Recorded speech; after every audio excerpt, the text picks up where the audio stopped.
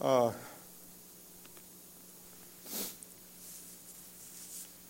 last week I started a message, and about half of you weren't here, it seems like. So this will be new to you, and some of this will be review, but I love review. Review is good for the learning, and I used to take my Greek cards and I would review them every day, and I had on a wire circle, and I would go through those. So we always just need to review and meditate and remember the love of God in Christ Jesus. And we started that. And that we need to realize more and more every day His love for us. And that does kindle our love for Him as we see that. We looked last week at certain characteristics about the love of God in Christ that was shed abroad in our hearts or poured into our hearts by the Holy Spirit. And we know from Scripture that God is Spirit, God is light, and God is love. That's amazing. That's His character. That's His nature. And let us never forget who our God really is. Not a God of our own making. We can define God and be a wrong definition of God. We need to realize what the Scripture says concerning our God and love Him for who He is, not for whom we would like for Him to be. There's a great difference there. So we go to His Word and we say, wow, I've never seen that before. But I embrace it because that's what His Word says. God is love means that His love finds expression in everything that He says and does. And for the Christian, this brings supreme comfort personally to him. Knowing this enables the Christian to apply to himself the promises of God. We see that in Romans 8:28, which is a verse that I love and quote all the time. And we know that in all things, God works for the good of those who, what? Love Him, who have been called according to His purpose. We love Him because He first loved us. And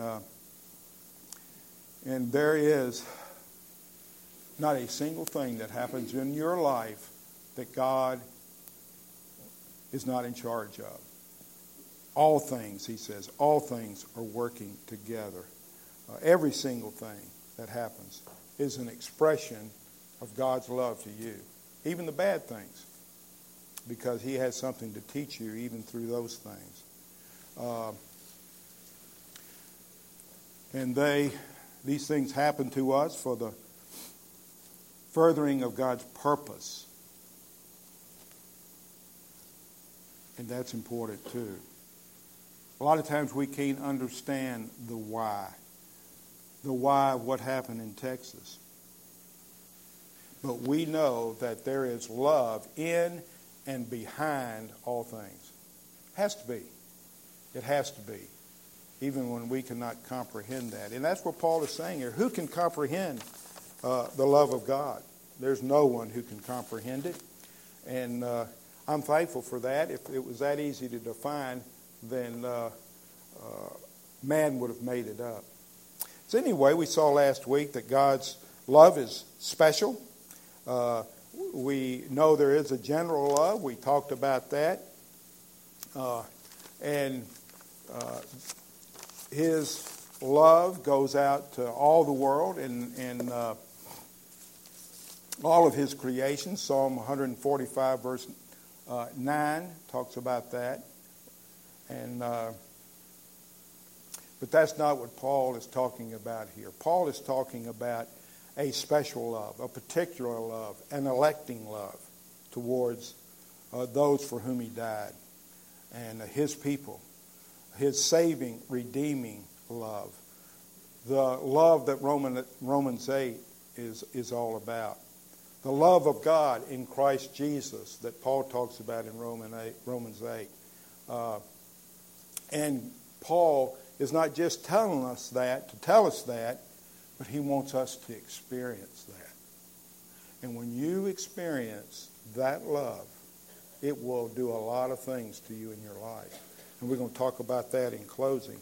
But remember also from last week, the church is his bride, and that he lays down his life for his church. He does so as a shepherd lays down his life for his sheep, for his flock. So it's special, it's particular, and then it's also eternal.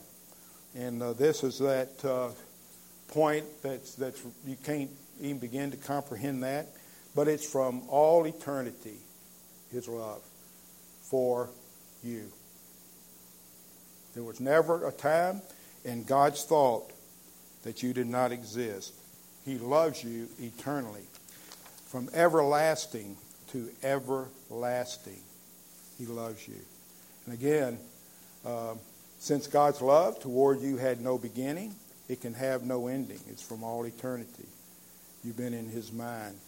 And Psalm 103 and verse 17, from everlasting to everlasting, the Lord's love is with those who fear him.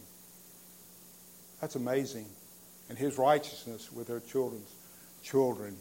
Also Jeremiah 31:3, the Lord appeared to us in the past saying, I have loved you with an everlasting love. Wow. I have drawn you with unfailing kindness. From everlasting, you were in the mind of God. Now, can you explain that to me? Because, see, God doesn't learn anything. There's nothing new to him. He doesn't come up with things. He knows all things. And he's known you from all eternity. If you're his child, he loves you with a special, particular love. Don't let that upset you. Be thankful for it. Rejoice. Rejoice in his love over you. Wow. Because it's eternal. And then we saw that his love is not idle. His affection is expressed in action. And we saw that in 1 John 4. I'm not going through all the verses because I'd end up the same place I did last week, halfway through. This is how God showed his love among us. He sent his one and only Son into the world that we might live through him. This is love. Not that we loved God, but that he loved us and sent his Son as atoning sacrifice for our sins. That's love demonstrated when he sent his Son to die for us. So it's seen in his action. Also, it's gracious, we saw. The love of God is gracious. There is nothing in us that provokes God to love us. There's nothing in us that calls out to God to love us. In other words, his love is uninfluenced by us, anything in us. Because in our flesh, as Paul said, dwells no good thing. Not mostly bad, but some good. No good thing. And there was nothing in us to attract him. He chose us, someone said, because of his love, and now loves us because of his choice. Why? It tells us in 2 Timothy 1:9, he has saved us and called us to a holy life, not because of anything we have done, but because of his own purpose and grace. The grace was given us in Christ Jesus before the beginning of time. Again, that's one of those verses that you just go, boy, that's deep. And that's how God's love is. It's deep and wide and high. And so we talked about those things last week. It's unexpected because we deserve his wrath. And we all would have to say amen to that. We deserve his wrath. And I hope you do as a Christian. Understand you deserve the wrath of God. That's what you deserve. You don't deserve his love, his promises, all that you have in Christ. You don't deserve that. You deserve his wrath. And a Christian will really see that in his heart and say, wow, God had mercy on me, a miserable sinner who deserves his wrath. Why? Paul said that. And Paul was a follower of Christ. And if anybody understood where he was in position with God, Paul knew that. He was killing Christians. And God came and showed his love to Paul in a wonderful power. And so that is for us as well. Then God's love is invincible. It is not capable of being defeated or thwarted in its purpose. If God is invincible, and he is, then his purposes in grace are invincible. See, what God purposes, he brings about. There is no chance that Satan will be victorious. Now, if you don't understand that, you need to start reading your scripture closer, because there is no chance. Satan is defeated. And if God set his love on a particular sinner from eternity past that we've seen, then nothing can stop him from accomplishing his love towards them. Nothing will be able to stop that. Why? What does the scripture say about us as believers? Romans 8:35 through 39. And that Romans 8, memorize it, hide it in your heart, meditate on it, think about it. Who shall separate us from the love of Christ? From all eternity now. Shall trouble, hardship, persecution, famine, or nakedness, or danger, or sword? As is written, for your sake we face death all day long. We are considered as sheep to be slaughtered. Knowing all these things, we are what? More than conquerors. Through all the stuff that we do for God because we're good people. No. Through him who what? Loved us. We see this over and over again. For I am convinced that neither death nor life, neither angels nor demons, neither the present nor the future, nor any powers, neither height nor depth nor anything else in all creation will be able to separate us from here we go, from the love of God that is in Christ Jesus our Lord. Whoa. Let it sink in. Let it just overwhelm you. It may bring you to tears. It should. It should bring you to tears. When we sing these songs that are full of the gospel, you need to be, it needs to move you. And if you can, well, that's great. Almost time for football. There's something wrong with your heart. Something wrong with my heart. If I can stand up here and preach and have it not affect me before I tell it to you, there's something wrong. And but we see also that God's love is personal. It's personal. Thank God it's personal. Tozer, and if you've ever read Tozer, he's one of these real deep-thinking writers, and I would recommend you reading anything that he has written. It's deep, though. I mean, it'll make you think. But Tozer said this. The object of God's love are individuals, not masses of people. It fastens itself on individuals. God's love is an intimate, personal thing. God's special love doesn't love populations, but people. Not masses, but men. To say God loves everyone in general is to say that God loves no one in particular. You ever thought about that? No. He loves you in a particular way, in a special way. He loves all the world in a general way, but if you're his child, you're very special to God. And knowing a lot of you, I don't see how that can be. That's bad. No, I'm talking about me. And knowing me, my heart that's prone to wander, to leave the God I love. But you know what? He never leaves me. Even though disappoint him every day in thought, word, and deed. He loves me in a special, particular way. You know, we see that in Scripture. Adam and Eve, they sinned, and yet they found grace with God. And we know that story. Rahab the harlot was a particular person. Mary and Joseph were special, particular people. Noah, Moses, Jacob, Paul, and who else? You and me. Wow. You mean I'm loved that much by God? That's what His Word says. Amen. He loves me. He loves me. He loves me. Why? I can't tell you why. Never will. Because it's all by grace. By grace. The love of God in Christ Jesus. You know, I told the illustration last week.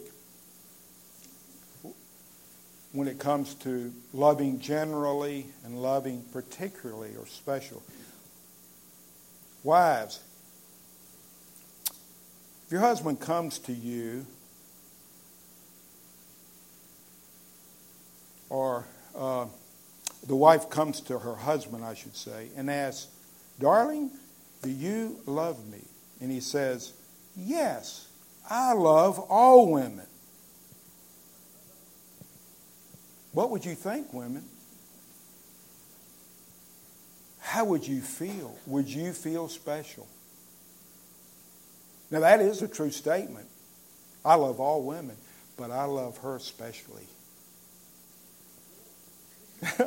But I set my affection on her. I wooed her. I gave her stuff. I bribed her. I loved her in a special, particular way. And that's what God does towards us. See that. Understand that. Believe that. Because it's true. You know what it says about Christ in Isaiah 53:10? It should be Isaiah 53:10. That's okay. It was late when you did these. It says, "He shall see his offspring." Speaking of Christ. He shall see his offspring. Wow. Not possibly. If they do good and they love him enough and if they come to him. No. He shall see his offspring. Whoa. See, that's loving in a special, particular way. You know, Galatians 2:20, Paul, this is one of those verses again that just overwhelm you. He says, "I have been crucified with Christ, and I no longer live, but Christ lives in me." We're in Christ. The life I now live in the body, I live by faith in the Son of God, who loved who? And gave himself for. Wow. I hope that's true of you. I hope you see that he gave his life for you, that you have embraced that you're experiencing that love, that you're overwhelmed with that love. Wow.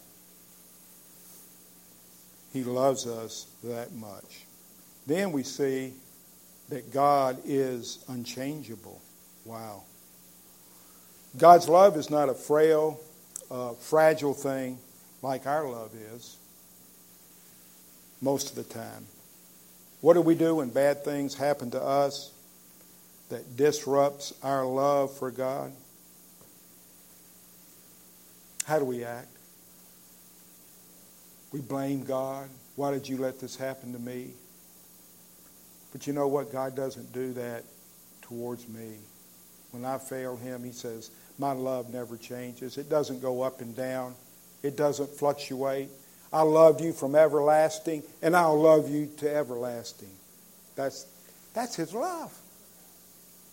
That preaches. That preaches. His love is that great. So when bad things happen to you, God's in the midst of it. You got to believe it. And act like you believe it. Show that you believe it. In everything give thanks, for this is the will of God in Christ Jesus concerning you. But you see, that takes the Holy Spirit who is in you, that is crying.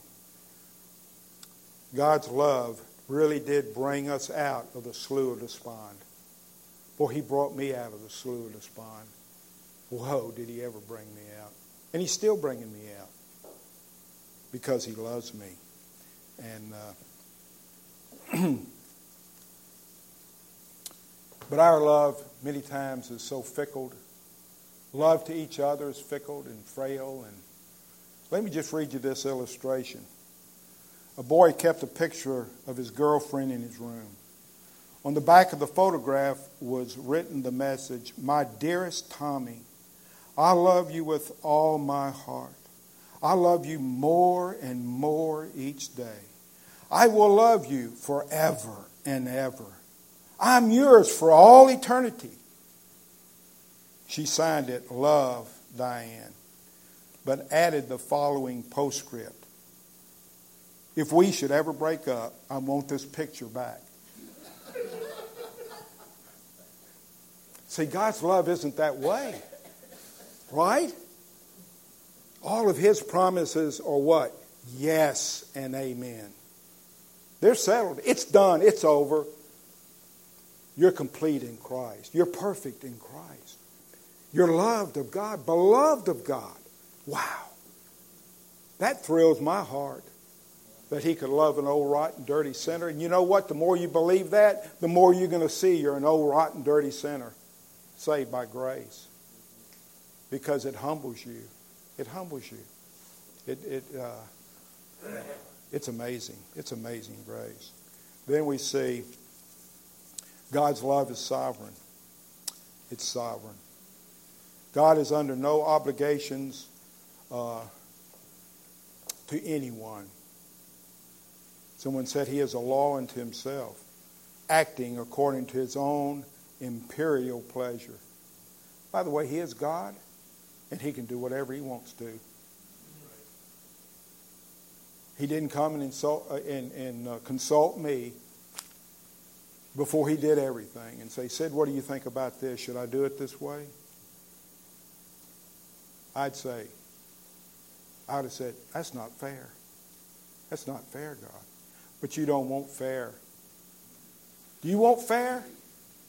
Fair is what? The wrath of God. See, again, that's what you deserve, is the wrath of God. It's amazing, isn't it? You know, Daniel 4:35, I skipped a verse. All the peoples of the earth are regarded as nothing. Now, I know you think you're pretty special. He does as the people ask Him. No, He does as He pleases. With the powers of heaven and the peoples of the earth. He does as He pleases with whatever's going on. No one can hold back His hand or say to Him, "What have you done?" But we do. You see, we do. We need to be ashamed of ourselves and pray God forgive us for questioning your ways. So His love is sovereign. His love is infinite. It's infinite. Everything about God is infinite. His love is without limit. Wow. There's no depth to it. There's no height to it. There's no length to it. That's the love of God. It's infinite. And then God's love is holy. God's love is regulated by principle. His love never conflicts with His holiness.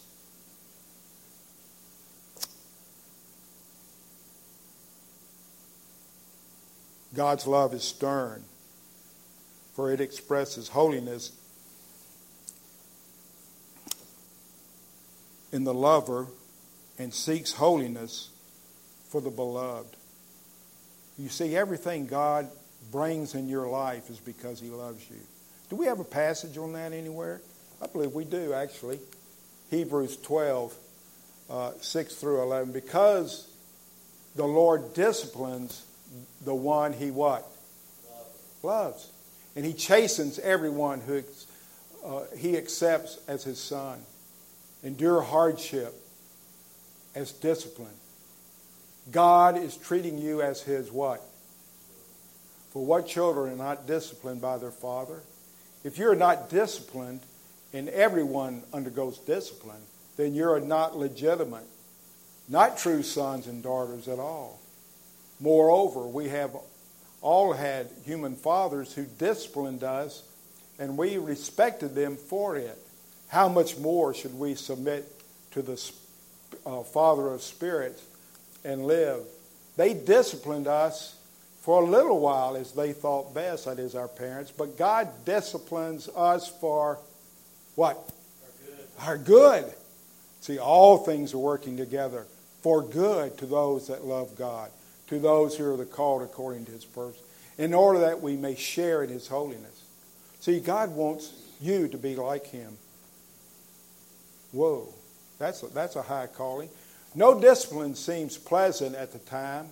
I don't like going through it, but painful. Later on, however, it produces a harvest of righteousness and peace for those who have been trained by it. Wow. What does God want you to be like? Why is he doing this in your life? Matthew 5:48, be perfect, therefore, as your heavenly Father is perfect. There's a sense in which you're already perfect, as the book of Hebrews tells us. In Christ, you're perfect already. But we grow in the grace and knowledge. We grow in sanctification. We grow in our understanding. And we love him, or should love him, more and more every day for what we see that he's doing in our life. And not say, why did you do this, Lord? Why did you bring this upon me? I don't deserve this. And we get to feeling sorry for ourselves. And it's really sad.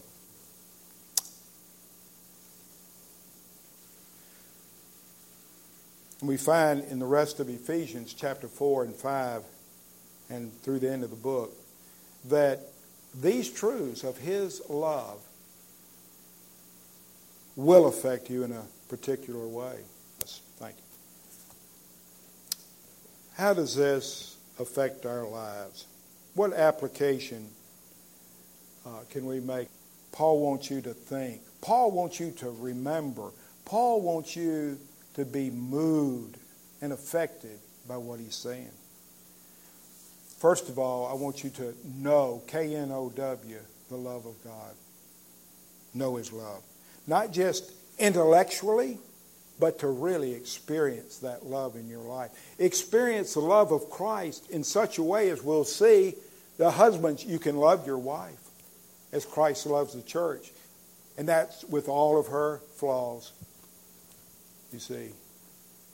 He says it's going to affect your life. This love will change your life. And it's going to get better and more and increase as you grow in the grace and knowledge of God. Wow. What a wonderful God we have. But you know what? You must come to Christ alone for this grace. What did Jesus say? I am the way, the truth, and the life. No man comes unto the Father but by me. It's through faith in Christ and Christ alone. I want this love to humble you. To humble you in what way? That your coming was an act of God working in you to come. That you take no credit for it. Don't take credit for it. Oh, I was, smarter than the average bear, as Yogi Bear. No. Be humbled that your coming was an act of God working in you to come. And then I want you to be amazed. For God's love is amazing. That song by Wesley, Amazing Love, how can it be?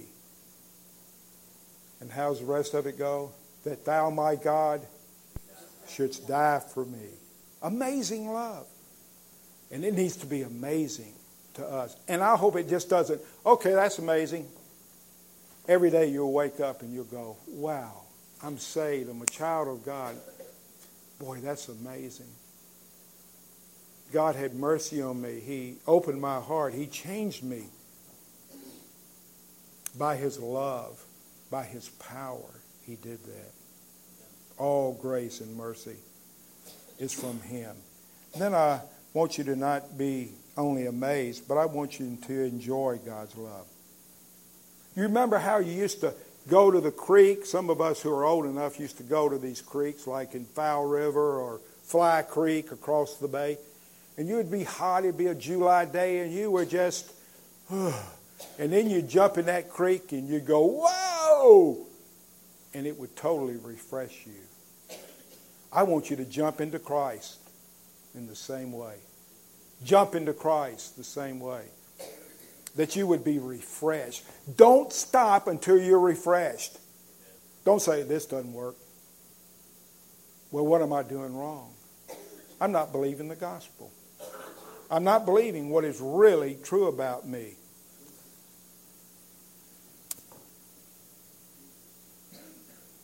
Love God in return. Love Him in return. Someone said, nothing so warms the heart of the saint as a spiritual contemplation of God's love.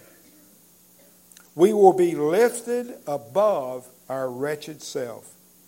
And since God loves His people in Christ, it is not regulated by their fruitfulness, but is the same at all times. Because the Father loves them in Christ, the Father loves them as Christ. Whoa. Because you're in Christ, the Father loves you as He loves His own Son. If that doesn't excite you, you're mostly dead. It's amazing. It's comforting. It's the gospel. Wow.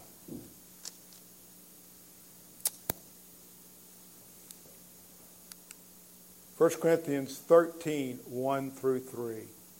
It's amazing, Paul in Corinthians, he talks about this love. He says, if I speak in the tongues of men or of angels but do not have love, what? I am only a resounding gong or a clanging cymbal.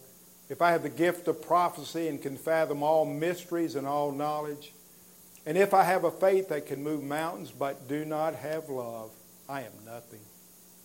If I give all I possess to the poor and give over my body to hardship that I may boast, but do not have love, I gain nothing. Has the love of Christ changed you? Is the love of God still changing you? See, that's the key. Is it still changing you by its mighty power? Because the love of God in Christ Jesus will change your life, believing it. Let's pray.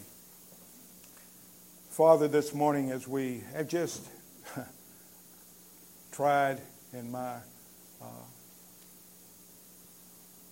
failing way in some respects, because who can fathom the love of God?